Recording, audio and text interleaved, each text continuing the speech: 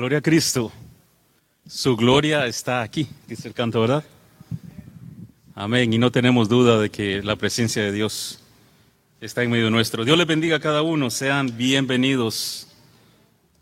Cada uno de ustedes sean bienvenidos. Bienvenidos los que se nos van a mirar por línea.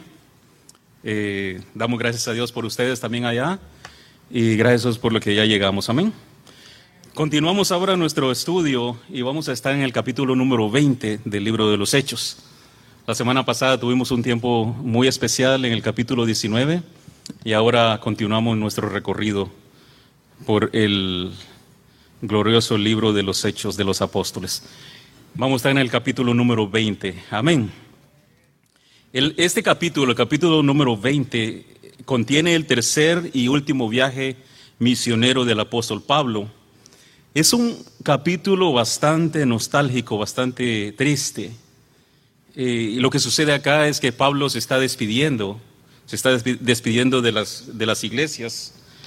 Y las despedidas por lo regular no son agradables, a nadie le gusta despedirse. En todas las despedidas hay sentimientos encontrados, hay emociones, hay alegrías, hay muchos recuerdos de experiencias. Y la incertidumbre, una tremenda incertidumbre de no saber si las personas se van a volver a ver. Y yo creo que muchos de nosotros hemos pasado por esto, por este sentimiento, por este paso de despedirnos de alguien o de la familia y no saber exactamente si nos vamos a volver a ver. Y esto es lo que está sucediendo en el capítulo 20 con el apóstol Pablo.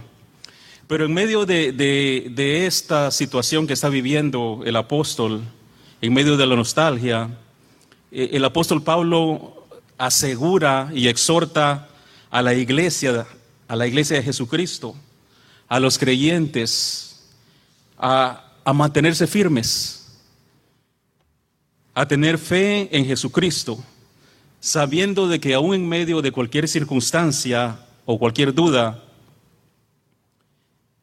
Dios está presente, Jesucristo y su Espíritu Santo está con las personas, está con nosotros, aún en medio de las situaciones que estemos viviendo, aún en medio de la incertidumbre, aún en medio de la inseguridad.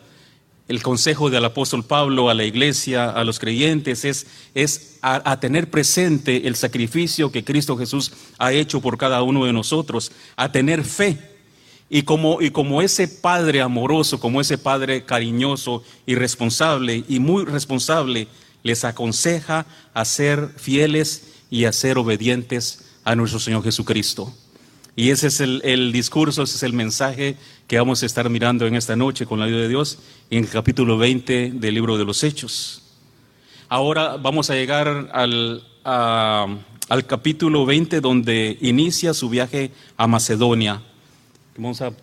Si tienen su Biblia, yo voy a estar leyendo de la nueva versión actualizada. Así que si sale un poquito diferente ahí en su Biblia es lo mismo, solo que hay versiones que están actualizadas, pero también su Biblia vale.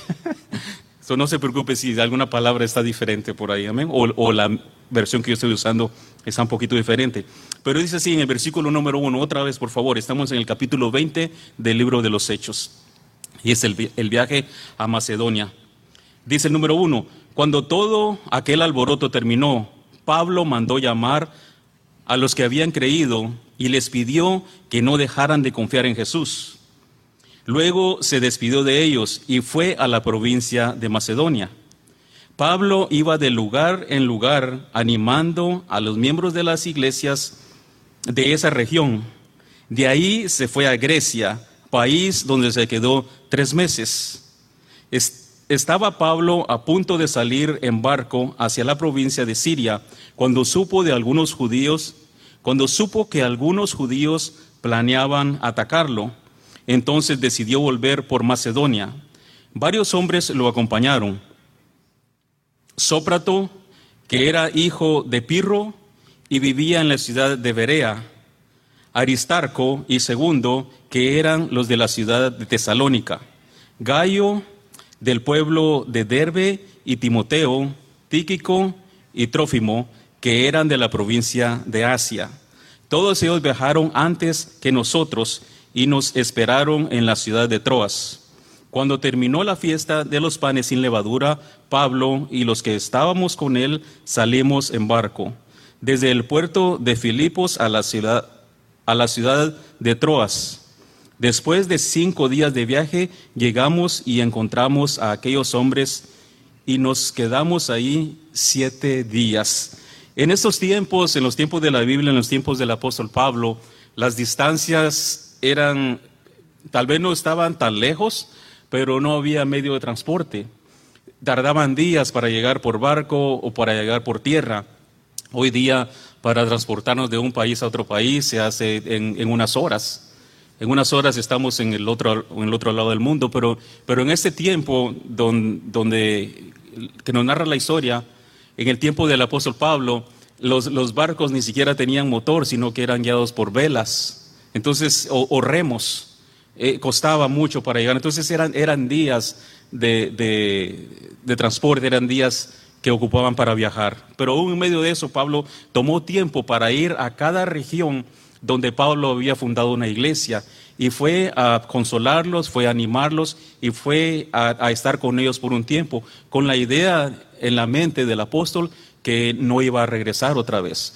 Uno de los trabajos que el apóstol Pablo hizo con la iglesia, y hasta el día de hoy en muchas iglesias se toma en cuenta el principio de él, es el de discipular, el de hacer discípulos. Él discipuló a Priscila, a Aquila, a Timoteo y varios hombres y mujeres de la Biblia con los que Pablo dedicó tiempo, con lo que Pablo invirtió tiempo. Después se convirtieron ellos en los líderes de la iglesia. Entonces Pablo acostumbraba esto, no solamente ir a la iglesia, enseñar, predicar, sino que dedicaba tiempo especial con las personas para prepararlos para que sirvieran después en la iglesia, y estos hombres y mujeres después se convertirían en los líderes de la iglesia.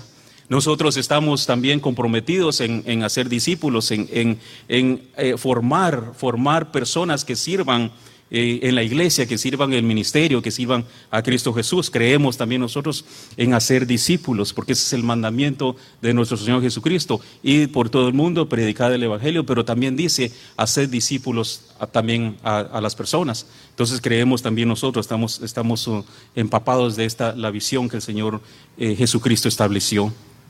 Entonces, cuando terminó todo el alboroto, como dice la palabra, comenzó así en el versículo 1, cuando terminó el alboroto, y este alboroto al que hace referencia a la palabra se refiere al capítulo 19, el capítulo que miramos la semana pasada.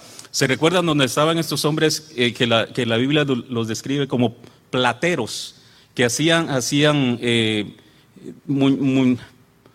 dígame una palabra, no muñequitos, pero recuerdos, figuras de plata, prendedores, medallas, qué sé yo, cositas de plata, templo, el dibujo de la diosa que adoraban. Entonces este problema ahora está resuelto en el capítulo número 20, por eso dice, después de este alboroto, después de esto que sucedió, ahora estamos acá, pero había pasado todo esto, el problema que había tenido con las personas que hacían estos recuerditos. El problema que hubo en el capítulo 19 es que estas personas que se dedicaban a la venta, se dedicaban a hacer estos recuerdos, voy a decir para no mencionar tanto esto, empezaron a perder dinero porque ya no vendían mucho. El evangelio empezó a expandirse por la región y esta gente empezó a perder negocio. Se quejaron, se fueron con los encargados de regir las leyes y fueron a quejarse en contra de Pablo y de los que predicaban el evangelio, porque ahora la gente ya no creía, ya la idolatría no estaba tan fuerte y ellos estaban perdiendo negocio y hicieron un alboroto, como lo describe la palabra. Pero vamos ahora al capítulo 20. En el capítulo 20 Pablo mandó a llamar a los discípulos para animarlos una vez más. Pablo había estado predicando en Éfeso por 3 años.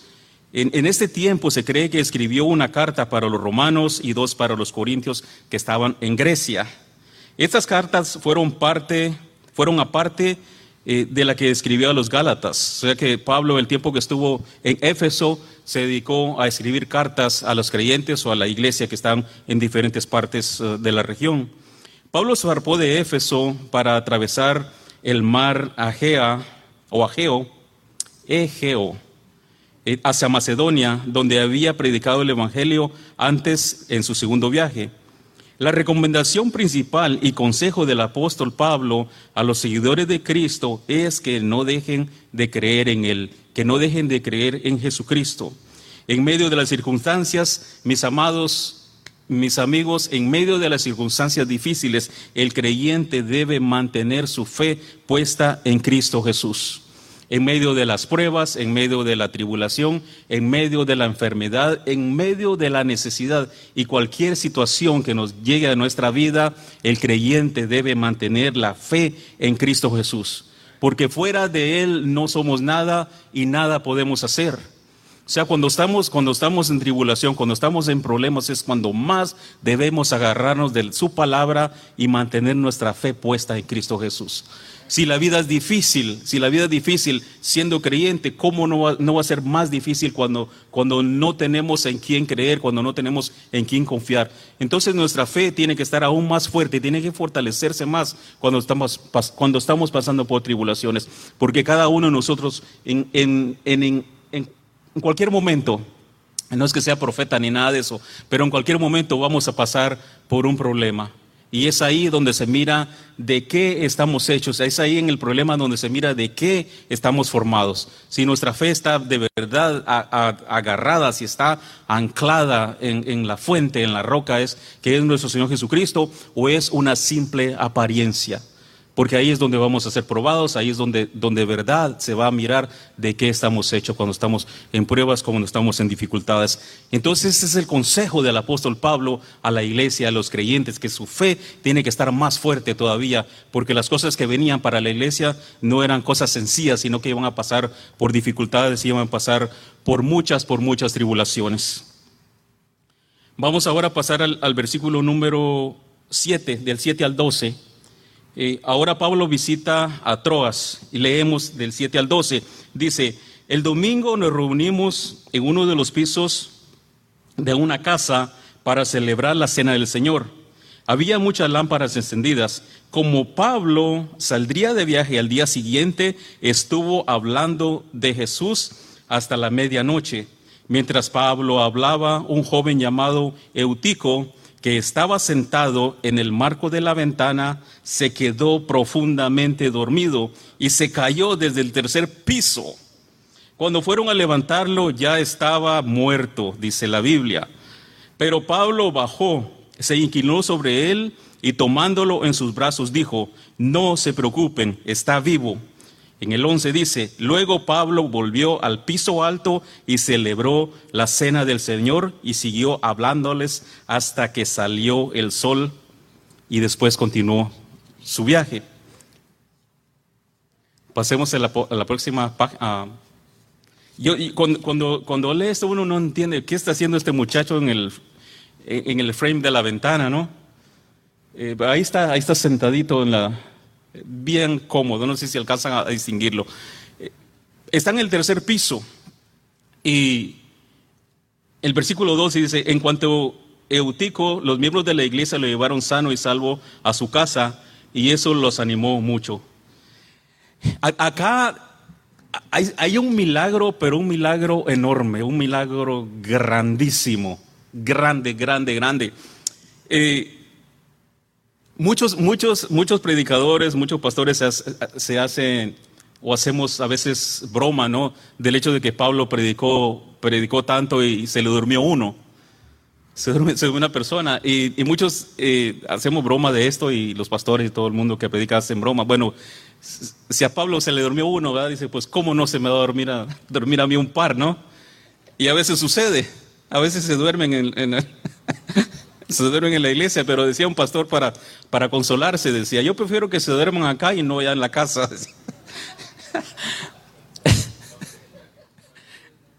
No hay problema que se duerman, el problema es cuando roncan, ¿no?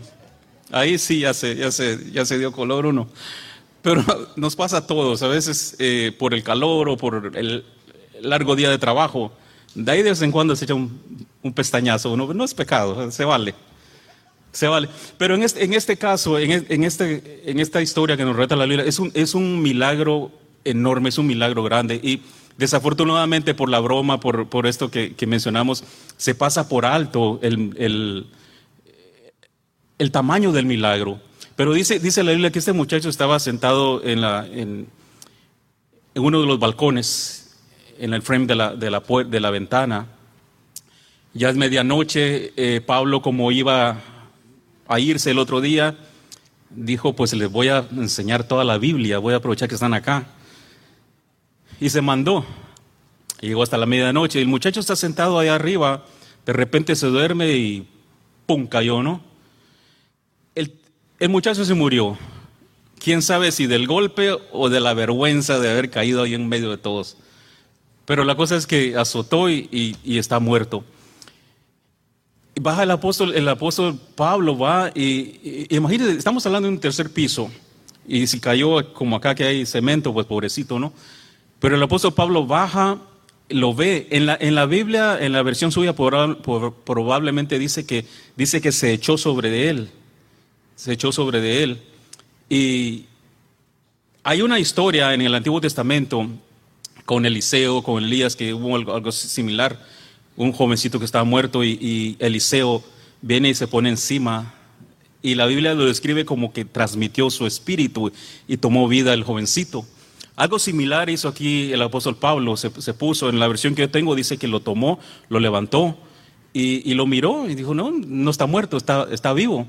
Pero en el versículo 9 dice que lo fueron a ver y el muchacho estaba muerto.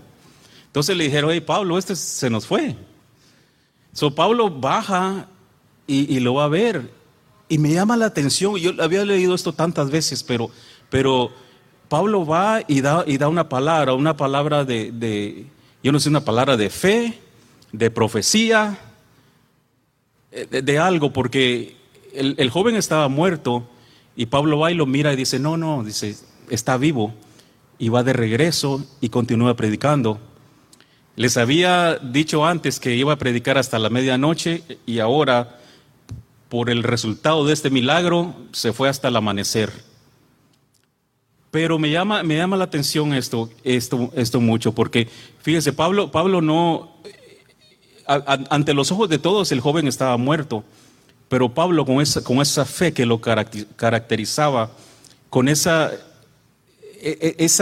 poder del Espíritu Santo, transmite vida a este joven que ya no tenía vida. Y se levanta. Después lo toman los que están ahí con ellos, dígase los diáconos, dígase los servidores, lo tomaron, le levantaron y el muchacho está vivo otra vez. Y es un milagro. En la iglesia primitiva se miraban unos milagros, pero exagerados, fuera de lo normal, fuera de lo que uno se puede imaginar. Se cae de una altura, no tiene ni siquiera un rasguño, no tiene ni un hueso quebrado. El muchacho está vivo. O sea, un milagro muy especial que desafortunadamente lo pasamos por alto. La iglesia primitiva, habían milagros, habían sanidades, habían muertos, eran resucitados, porque la iglesia se estaba expandiendo, el Espíritu Santo se movía de una manera especial. Muchos dicen que posiblemente hoy día hemos privado al Espíritu Santo de que obre milagros. Otros dicen, no, tal vez no hay tantos milagros porque hay mucha medicina. En ese tiempo no dependía la gente de la medicina, sino que dependían de Dios, dependían del poder del Espíritu Santo. Entonces hoy día como que hemos limitado porque hay más tecnología, porque hay más medicina, no ocurren milagros.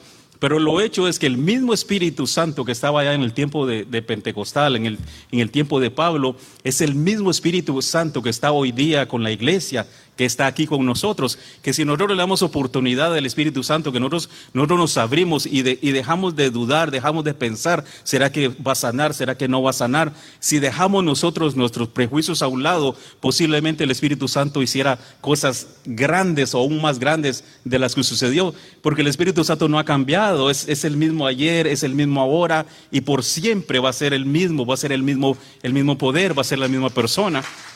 el poder de Él no sea limitado, no sea cortado.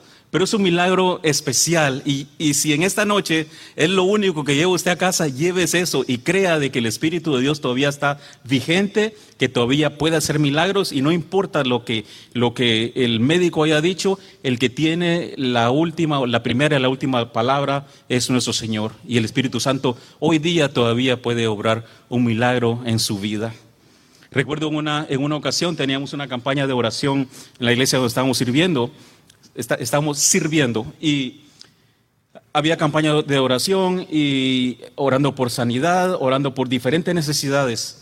Y dice mi esposa, dice Ruth, vamos a orar, dice, por un milagro en finanzas. Un milagro en finanzas, nadie se le había ocurrido, ¿no? Y oramos por un milagro de finanzas. Una persona está teniendo dificultades, sintió Ruth en su corazón, está teniendo dificultades financieras. Se oró por esa necesidad. Qué sé yo, 2 semanas después apareció un hermano, me perdonaron una deuda de $200,000 que debía en el banco que no podía pagar. Y todos nos quedamos, wow, Dios puede obrar, hermanos, en cualquier situación. Para Dios no hay nada, absolutamente nada imposible. Y seguimos pidiendo por milagros y Dios respaldó la oración y respaldó la fe de aquellos que estaban confiando. O sea que no importa, ya sea una necesidad física, ya sea una necesidad por salud, sea una necesidad financiera, sea lo que sea, confiemos en Dios, que para Él no hay nada, absolutamente nada imposible. Él puede hacer un milagro en esta noche si nosotros le damos la oportunidad, si abrimos nuestro corazón y abrimos nuestra vida para que Dios sobre de una manera especial. Si lo puede creer, yo lo creo, hermano, yo lo creo. Él puede obrar en su vida en esta noche. Gloria a Cristo. Nos quedamos en el 12, el milagro de este jovencito. Al otro día dice que lo llevaron al muchacho a casa y sanito como si nada hubiera pasado. Y el apóstol Pablo, curiosamente diría alguien por ahí, en Hebreos 11:1, el apóstol Pablo dice estas palabras. Dice, la fe es la certeza de lo que se espera, la convicción de lo que no se ve. O sea, Pablo estaba seguro, estaba confiado, aunque él lo estaba mirando muerto, aunque mirara que no estaba ahí, él en su corazón estaba confiado de que algo iba a suceder. Y el Espíritu Santo, Dios no lo dejó avergonzado. Dios nunca, jamás nos va a avergonzar. Cuando usted necesita algo, Dios va a estar ahí para socorrerlo, Dios va a estar ahí para respaldarlo. Dios no nos va a dejar nunca avergonzados. Y fue exactamente lo que hizo el Espíritu Santo en aquella noche. No dejó avergonzado la palabra que el apóstol Pablo había dicho a la iglesia. Está vivo, y se levantó el joven. Pero Pablo había dicho, tenemos que creer lo que no miramos, tenemos que creer lo que estamos esperando, tenemos que creerlo, tenemos que verlo como si ya está hecho. Fue lo que nos dice el apóstol Pablo.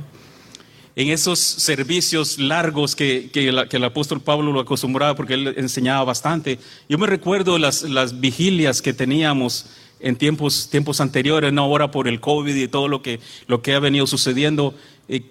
Casi no se celebran, o ya no se han celebrado vigilias. Pero recuerdo esas vigilias donde uno llegaba a las 7 de la noche y pasaba toda la noche cantando, orando, escuchando, enseñando, y amanecía hasta el otro día. Y eran unos servicios bendecidos. Eran unos servicios donde el Espíritu Santo se glorificaba, donde habían milagros, donde habían sanidades. Yo recuerdo que en uno de esos fue donde el Espíritu Santo de Dios vino en mi vida y me bautizó en uno de estos servicios de vigilias. Y yo me imagino esto cuando la Biblia describe esta enseñanza de Pablo, que era una vigilia, porque dice que se estuvo toda la noche. ¿Cómo añoramos, cómo deseamos volver a esos tiempos donde uno dedica horas y horas y horas para estar en comunión y el Espíritu de Dios se glorifica, se manifiesta en medio de su pueblo? ¿Cuánto deseamos volver a esos tiempos? Dios quiera que pronto salgamos de esta cosa del COVID y todo esto, ¿no? De ese temor que se nos ha transmitido, y podamos regresar a esos tiempos y ver la gloria de Dios manifiesta en nuestras vidas. Vamos a leer ahora el versículo 13 al 16. 13 al 16 dice lo siguiente, de la siguiente manera: Pablo había decidido ir por tierra hasta Aso, pero nosotros tomamos un barco para recogerlo allá. Cuando llegamos, él se nos unió en el barco y nos fuimos al puerto de Mitile. 15 y 16 dice: al día siguiente el barco pasó frente a la isla de Quío, y un día más tarde llegamos al puerto de Samos, porque Pablo no quería pasar a Éfeso ni perder mucho tiempo en la provincia de Asia. Lo que deseaba era llegar lo más pronto posible a la ciudad de Jerusalén para estar allá en el día de Pentecostés. Seguimos navegando y un día después llegamos al puerto de Mileto. El plan del apóstol Pablo era llegar lo más pronto posible a Jerusalén para celebrar la fiesta de Pentecostés. Pentecostés, como la Pascua, es una fiesta que ya celebraban los hebreos en los tiempos de Jesús. 7 semanas más un día equivale a 50 después de la Pascua. Representaban a Dios, este era lo que hacían en el tiempo de Pentecostés. Presentaban a Dios 2 panes hechos de trigo nuevo, recién cosechado, lo que se llama como la fiesta de la cosecha. En esa fiesta recordaban el tiempo en que el pueblo de Dios vagaba por el desierto sin tener dónde sembrar ni cosechar. Dios le dio una tierra para que la sembraran. Durante el tiempo que Israel estuvo vagando por el desierto, no tuvieron tierra donde cosechar, no tuvieron tierra donde sembrar, no tuvieron tierra donde cultivar los granos. Entonces ahora se juntaban para celebrar ese día cuando entraron a la tierra prometida, a esa tierra que se les había sido prometido por años y años. Ahora ellos estaban en la tierra donde podían sembrar y cosechar las cosechas. Podemos imaginarnos por un momento la alegría en el día que recogieron su primera cosecha en la tierra prometida. Por fin podían comer un pan que ellos habían sembrado, que ellos habían cosechado, que ellos habían molido, que ellos con sus propias manos habían amasado y cocido, y esto lo habían hecho con sus manos ellos mismos. Ahora esta gente, este pueblo era libre. La palabra Pentecostés significa en griego 50, haciendo referencia al número de días transcurridos después de la Pascua.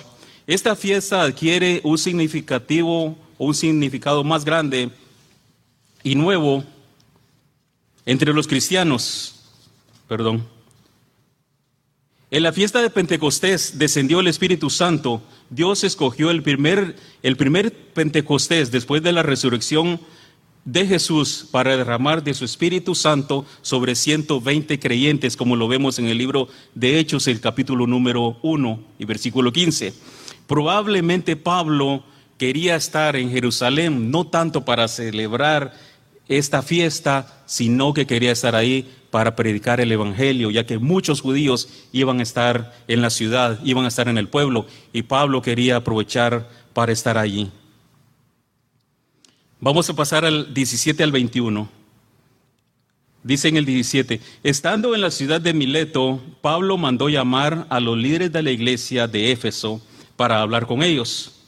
Cuando llegaron, les dijo: ustedes saben muy bien cómo me he portado desde el primer día que llegué a la provincia de Asia, el 19. Aunque he sufrido mucho por los problemas que me han causado algunos judíos, con toda humildad he cumplido con lo que el Señor Jesús me ha ordenado.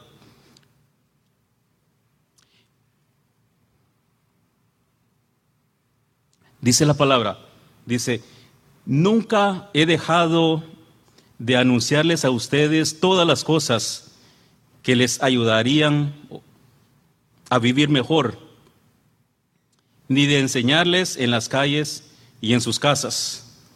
A los judíos y a los que no son judíos les he dicho que le pidan perdón a Dios y crean en nuestro Señor Jesucristo. Aunque Pablo no pudo estar en Éfeso,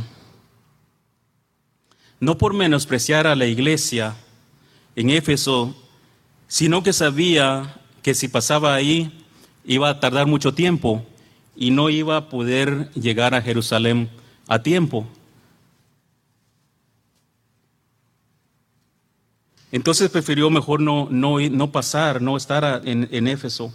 Pero mandó a llamar a los líderes, mandó a llamar a los líderes de la iglesia. El apóstol Pablo habla con tanta solvencia de su testimonio y del trabajo que ha hecho, como él ha anunciado el evangelio de Jesucristo.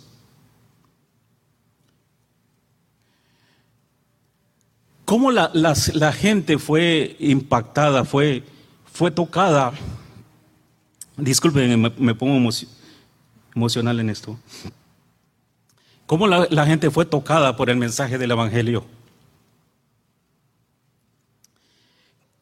Cuando Cristo llega a las familias, la familia es transformada, la familia es cambiada.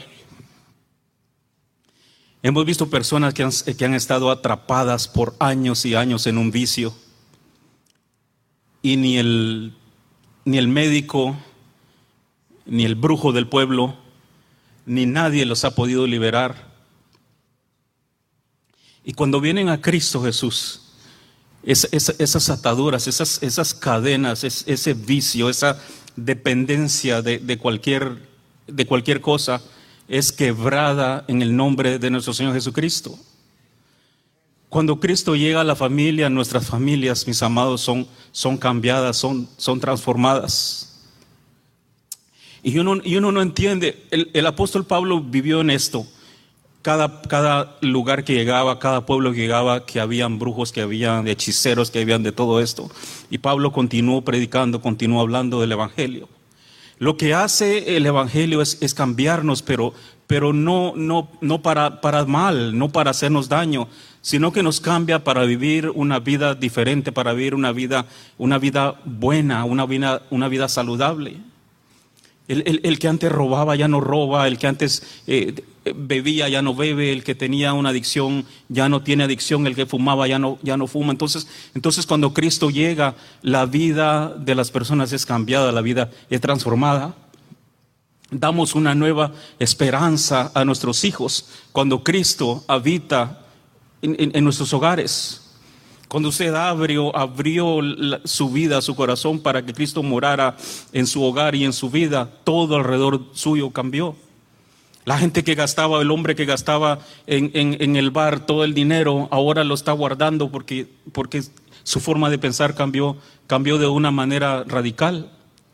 En el país nuestro, el país de Guatemala, hay un lugar que se llama Almolonga, y dice la historia que este lugar estaba lleno de bares, de vicios, y la gente empezó a convertirse, empezaron a predicar el evangelio, las cantinas se cerraron, los bares se cerraron, empezaron a abrir iglesias, y la presencia de Dios llenó aquel lugar. La gente empezó a ser bendecida, el poder del Espíritu Santo transformó aquel pueblo.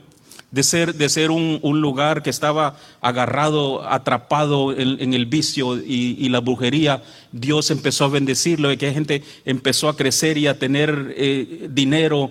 Las hortalizas, enseñan unas hortalizas inmensas, unos rábanos gigantes, unas zanahorias inmensas, unos coliflores grandes, inmensos. Cuando Dios llega a la familia, Él la cambia, la transforma para bien. Lo que necesitamos en nuestros hogares, mis amigos, mis hermanos, es a Cristo Jesús. Yo estaba así como un poquito escéptico de esto, ¿no? Y le digo a mi cuñado que me llevara una vez que fui a Guatemala.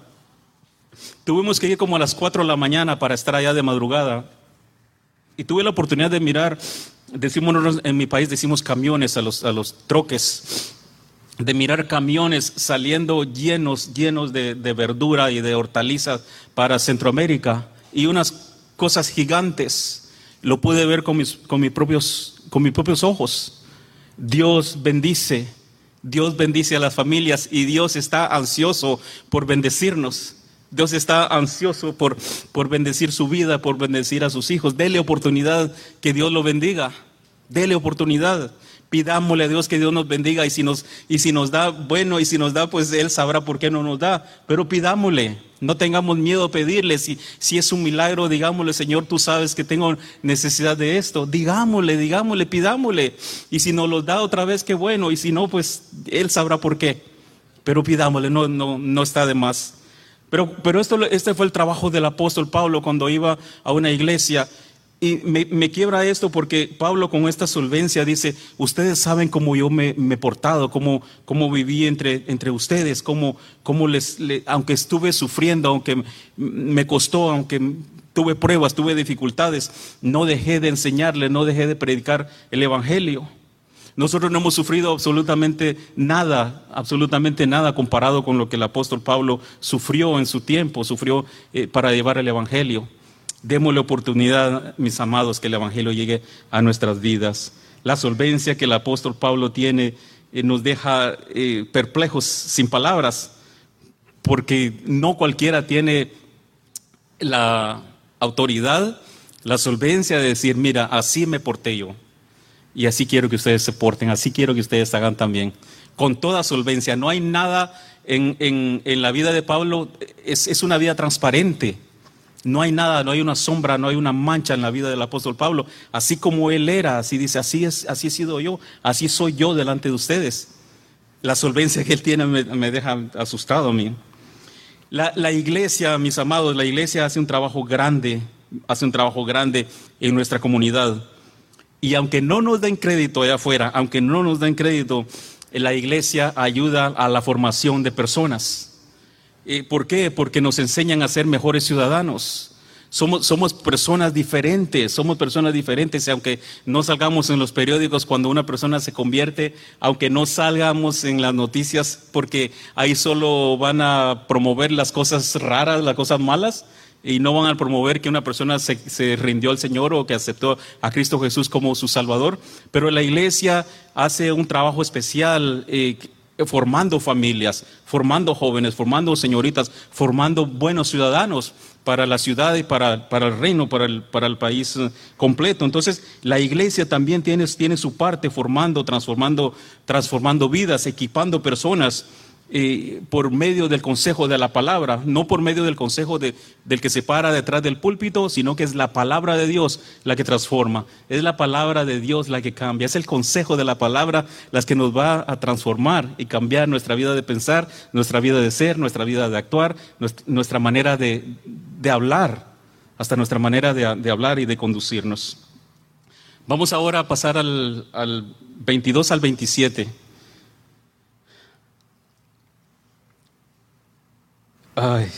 22 al 27, dice el 22, dice: ahora debo ir a Jerusalén, dice, pues el Espíritu Santo me lo ordena. No sé lo que me va a pasar allá. Y el 23 dice: a donde quiera que voy, el Espíritu Santo me dice que en Jerusalén van a meterme a la cárcel y que van a maltratarme mucho. No me preocupa si tengo que morir. Lo que sí quiero es tener la satisfacción de haber anunciado la buena noticia del amor de Dios, como me lo ordenó el Señor Jesús. 25. Estoy seguro que no volverá a verme ninguno de ustedes, a los que he anunciado el mensaje del reino de Dios. Por eso quiero decirles que no me siento responsable por ninguno de ustedes, pues ya les he anunciado los planes de Dios, no les he ocultado nada. Algunos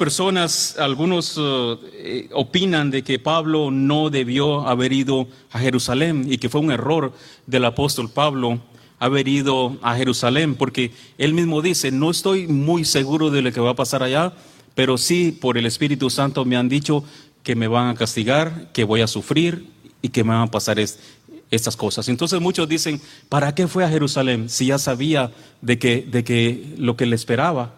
Pero cuando Dios dice: haz esto, uno no puede hacer lo contrario. Pablo tuvo una experiencia, creo en el capítulo 16, donde no se le permitió ir en ese tiempo a Éfeso, a una ciudad. El Espíritu Santo no le permitió, pero ahora el Espíritu Santo no le está obstruyendo el camino para que el apóstol vaya a Jerusalén. Entonces dice, tengo que ir, sé lo que me va a pasar, sé lo que va a ocurrir y ustedes ya no me van a ver más, pero el Espíritu Santo me dice que tengo que ir. Hay cosas que uno no comprende, hay cosas que uno no entiende. Y uno otra vez tiene que regresar a esa relación con Dios, a la fe que uno tiene con Dios, a la relación que uno tiene con Dios y con el Espíritu Santo. Porque hay situaciones que nos suceden en la vida que uno no comprende. Por ejemplo, un accidente o que nos roban, una enfermedad, tragedia, se muere alguien en la familia. Cualquier cosa que nos llega, uno no entiende y dice uno, pero bueno, ¿cómo es posible que me suceda esto si soy creyente, si soy cristiano, si estoy sirviendo a Dios, si ofrendo, si diezmo y todas esas cosas que uno hace, ¿no? Pero ¿cómo es posible que me suceda esto? No vamos a poder entender esto. No vamos a poder entender mientras estemos en este cuerpo de carne y hueso. Lo único que tenemos que estar seguros es que Dios tiene el control. Y aún en la situación que nos toque que vivir, debemos de estar seguros y confiados que Dios es el que tiene el control absoluto. Y que nosotros estamos solamente allí dispuestos a hacer la voluntad de Dios. Y fue lo que sucedió con el apóstol Pablo. O sea, a veces no lo entendemos. Y posiblemente el apóstol Pablo dijo, y tengo que ir ahí.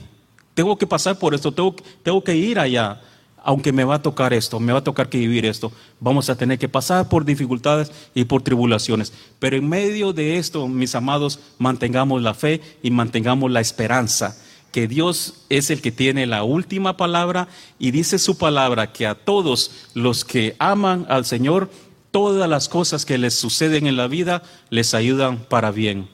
O sea, Dios no nos va a quebrar, no nos va a destruir, no nos va a quebrar el carácter, sino que nos va a formar, nos va a hacer más fuertes en medio de esa prueba, en medio de esa tribulación que estamos viviendo. Vamos a salir de ahí, porque las pruebas no son eternas. Vamos a salir de ahí y vamos a salir más fuertes si confiamos en nuestro Señor Jesucristo.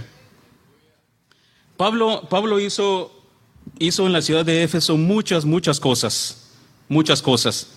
El Señor Jesucristo o Dios lo usó de una manera especial, el Espíritu Santo lo usó de una manera tremenda. El tiempo que estuvo en Éfeso se calcula que enseñó alrededor de unas 1500 horas. Eso fue lo que dedicó el apóstol Pablo a enseñar, unas 1500 horas. En el versículo 19 y 11 dice, con sus manos extraordinarias obró milagros. En el 19:12 dice, nos habla cuando los paños, los delantales que él usó, los pañales, iba a decir, pero no eran pañales, pañuelos, gracias hermano. Los pañuelos que él usó lo llevaban a la gente que estaba enferma y la gente era sanada. La gente sanaba, la gente era liberada de espíritus malos, de demonios. La ropa que él tenía la llevaban. O sea que el Señor usó al apóstol Pablo de una manera pero especial. Y ahora se está despidiendo. No pudo estar en Éfeso, sino que trajo a los líderes, pero él quería despedirse de cada uno de ellos. Guiado por el Espíritu Santo, que le había ordenado que tenía que ir, va y está cumpliendo lo que le va a suceder en Jerusalén. Hay una satisfacción en la vida, hay una calma en la vida de Pablo de haber cumplido con lo que el Señor le había ordenado hacer. Hay una satisfacción en su espíritu que lo que Dios le había ordenado hacer, ahora él está satisfecho porque lo cumplió. Y viene a la mente cuántas cosas tenemos nosotros a medias. ¿Cuántas cosas no hemos podido hacer? Dígase por tiempo, dígase por falta de recursos, y que no hemos podido hacer. Quiera Dios que podamos llegar a ese punto donde digamos, sí, hice esto y esto y esto, y no tengo nada, de remordimiento, estoy tranquilo, como estaba el apóstol Pablo en esta ocasión. Vamos al versículo 28 al 31. Quiero terminar el capítulo. Tenemos unos 5 o 10 minutos todavía, ¿no? El 28 al 31 dice, ustedes deben cuidarse a sí mismos, continúa el consejo del apóstol, deben cuidarse a sí mismos y cuidar a los miembros de la iglesia de Dios. Recuerden que el Espíritu Santo los puso como líderes de la iglesia para que cuiden a todos los que Dios salvó por medio de la sangre de su propio Hijo. Es Él el que los salvó, mis amados. 29. Cuando yo muera, vendrán otros que como si fueran lobos feroces, alguna traducción dice rapaces, atacarán a todos los de la iglesia. También algunos que ahora son seguidores de Jesús comenzarán a enseñar mentiras para que todos en la iglesia los sigan y los obedezcan. El 31. Por eso, tengan mucho cuidado. Recuerden los consejos que les he dado durante 3 años, a pesar de tantos problemas y dificultades. Acá el apóstol Pablo anima a los líderes, primeramente a ver por ellos mismos y después por el pueblo. Y la recomendación es: primero cuídense ustedes mismos y después a los de la grey o a los de la iglesia. Hay una regla en las líneas aéreas, en el avión, cuando uno viaja y le dan un anuncio. Dice, si sucede algo, si pasa algo y la cabina pierde oxígeno, van a caer unas mascarillas o unas máscaras de oxígeno y caen de aquí, de la parte de arriba. Y la instrucción de las personas es: cuando estas mascarillas caigan, póngasela usted primero y después a la persona que está al lado suyo, ya sea un anciano o un niño. Pero recomiendan que se lo ponga uno primero y después ayude a alguien más. Y lo que sucede es que uno no puede ayudar a alguien más si uno no está completamente seguro. Tiene que estar uno bien para poder ayudar a alguien. Entonces lo que dice: si usted no está bien, ¿cómo va a poder ayudar a alguien? Y es el consejo que le da Pablo a los líderes de la iglesia. Tienen que estar ustedes bien, primeramente ustedes bien, para poder ayudar a otros. Uno no puede dar lo que no tiene. Uno no puede dar lo que uno tiene. Entonces la persona, el líder, tiene que estar bien en su relación con Dios para poder ayudar a alguien. Es un principio que el apóstol Pablo da. Luego hace énfasis en los falsos maestros. Dice que van a ser como lobos, que se van a meter entre la iglesia y van a querer llevarse a la grey o robarse con las enseñanzas. Y tenemos que tener cuidado en ese sentido. A mí me gusta decir esto: no diga siempre a todo amén, sino que hay que analizar, hay que pensar, hay que razonar en lo que alguien está diciendo para después decir amén, porque a veces decimos amén a todo y hay que tener cuidado en eso. No diga a todo amén. Los programas de televisión, los videos de YouTube, los programas que se miran en Facebook y todos estos canales, hay cosas que no todo está basado en la Biblia, no todo está basado en la palabra, y desafortunadamente mucha gente depende de estos medios y se alimentan de ahí. Tenemos que tener cuidados porque vamos a ser nosotros también arrastrados si nos dejamos llevar por esas enseñanzas. Tenemos que tener cuidado de lo que estamos leyendo, de lo que estamos viendo, de lo que estamos escuchando por cualquiera de los medios. Amén. Si no está en la palabra, hermano, póngale un símbolo de interrogación. Póngale un símbolo de interrogación. Si no está en la Biblia, no se trague la pastilla, dicen allá en mi país. y dice, termina Pablo, recuerden los consejos que Pablo dice, que por 3 años les enseñó. Y el mejor consejo que Pablo les da es que se enfoquen en la palabra, que sigan el consejo de la palabra de Dios y que no se aparten del mensaje legítimo, el mensaje bueno. Dice en el 31, dice, por eso dice, tengan mucho cuidado, recuerden los consejos que les he dado durante 3 años, a pesar de tantos problemas y a pesar de tantas dificultades. El mensaje de la palabra de Dios, el mensaje de la Biblia, hermanos, es el que nos va a guardar, el que nos va a sostener. Y vamos ahora al 32 al 35, dice, leamos por favor el 32 al 35. Dice, ahora le pido a Dios que los cuide con mucho amor. Su amoroso mensaje puede ayudarles a ser cada día mejores. Sigue el consejo del apóstol Pablo para sus líderes. Si lo obedecen, Dios cumplirá las promesas que ha hecho a todos los que han elegido, voy a leer otra vez. Dice, ahora le pido a Dios que los cuide con mucho amor. Su amoroso mensaje puede ayudarles a ser cada día mejores si lo obedecen. Dios cumplirá las promesas que ha hecho a todos los que ha elegido para ser su pueblo. 33.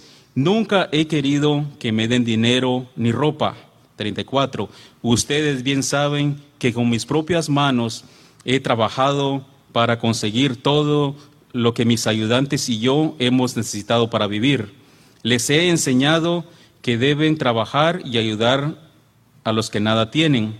Recuerden lo que nos dijo el Señor Jesús. Dios bendice más al que da que al que recibe. Dios bendice más al que da que al que recibe. Y Pablo sabía que venían tiempos difíciles y que él personalmente no podría ayudarles. Ya físicamente el apóstol no iba a estar ahí con ellos, pero confiaba que Dios tendría cuidado de sus líderes, de esas iglesias que él había fundado. La iglesia del creyente no estamos solos. Dios está con cada uno de nosotros en toda dificultad y en toda prueba. Su Espíritu Santo nos da la fuerza cuando no podemos más. El apóstol Pablo aquí hace énfasis en que no requirió nada de nadie. Y en una de las clases habíamos mencionado que Pablo posiblemente había necesitado ofrendas de la iglesia, y acá él hace énfasis, dice, no he querido, no he necesitado, no les he pedido nada, me he podido sostener, dice, y también el equipo. O sea, qué tremendo esto, porque el trabajo del apóstol Pablo como evangelista, como apóstol, como pastor, como líder, era un trabajo arduo de ir de pueblo en pueblo, fundando iglesias, discipulando gente, y aparte de eso tenía su trabajo secular del que él vivía. O sea que era una persona ocupada. Y cómo, pensando acá en confianza entre nosotros, ¿cómo es posible que una persona tan ocupada como el apóstol Pablo, haya tenido tiempo para todo? Y a veces a nosotros nos falta el tiempo, no tenemos tiempo. Y este hombre nos da un ejemplo, pero tremendo.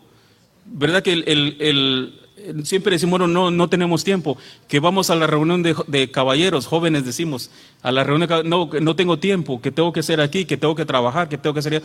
Si el apóstol Pablo sacó tiempo para todo, ¿cómo es posible que yo no pueda sacar una hora para estar en un lugar acompañando al hermano César, al pastor César? ¿Verdad? Si Pablo tuvo todo este tiempo, ¿cómo es posible que nosotros nos llenemos de excusas y no poder atender a las cosas del Señor? Él no desatendió ni una ni la otra y pudo cumplir con todo. Y eso que dice, he cumplido, he peleado la buena batalla, me sostuve, me mantuve y todo, eso es grande. Eso es grande. Así es que el enemigo no nos ponga en la mente que no tenemos tiempo, porque a todos se nos ha dado 24 horas al día. Todos tenemos 7 días, todos tenemos el mismo tiempo. Nadie tiene más tiempo que los demás. Todos nos dio el Señor el mismo tiempo. Aprovechémoslo lo mejor posible. Vamos a terminar con esto. Dios bendice más al que da, dice, que al que recibe. Hay un principio grande ahí.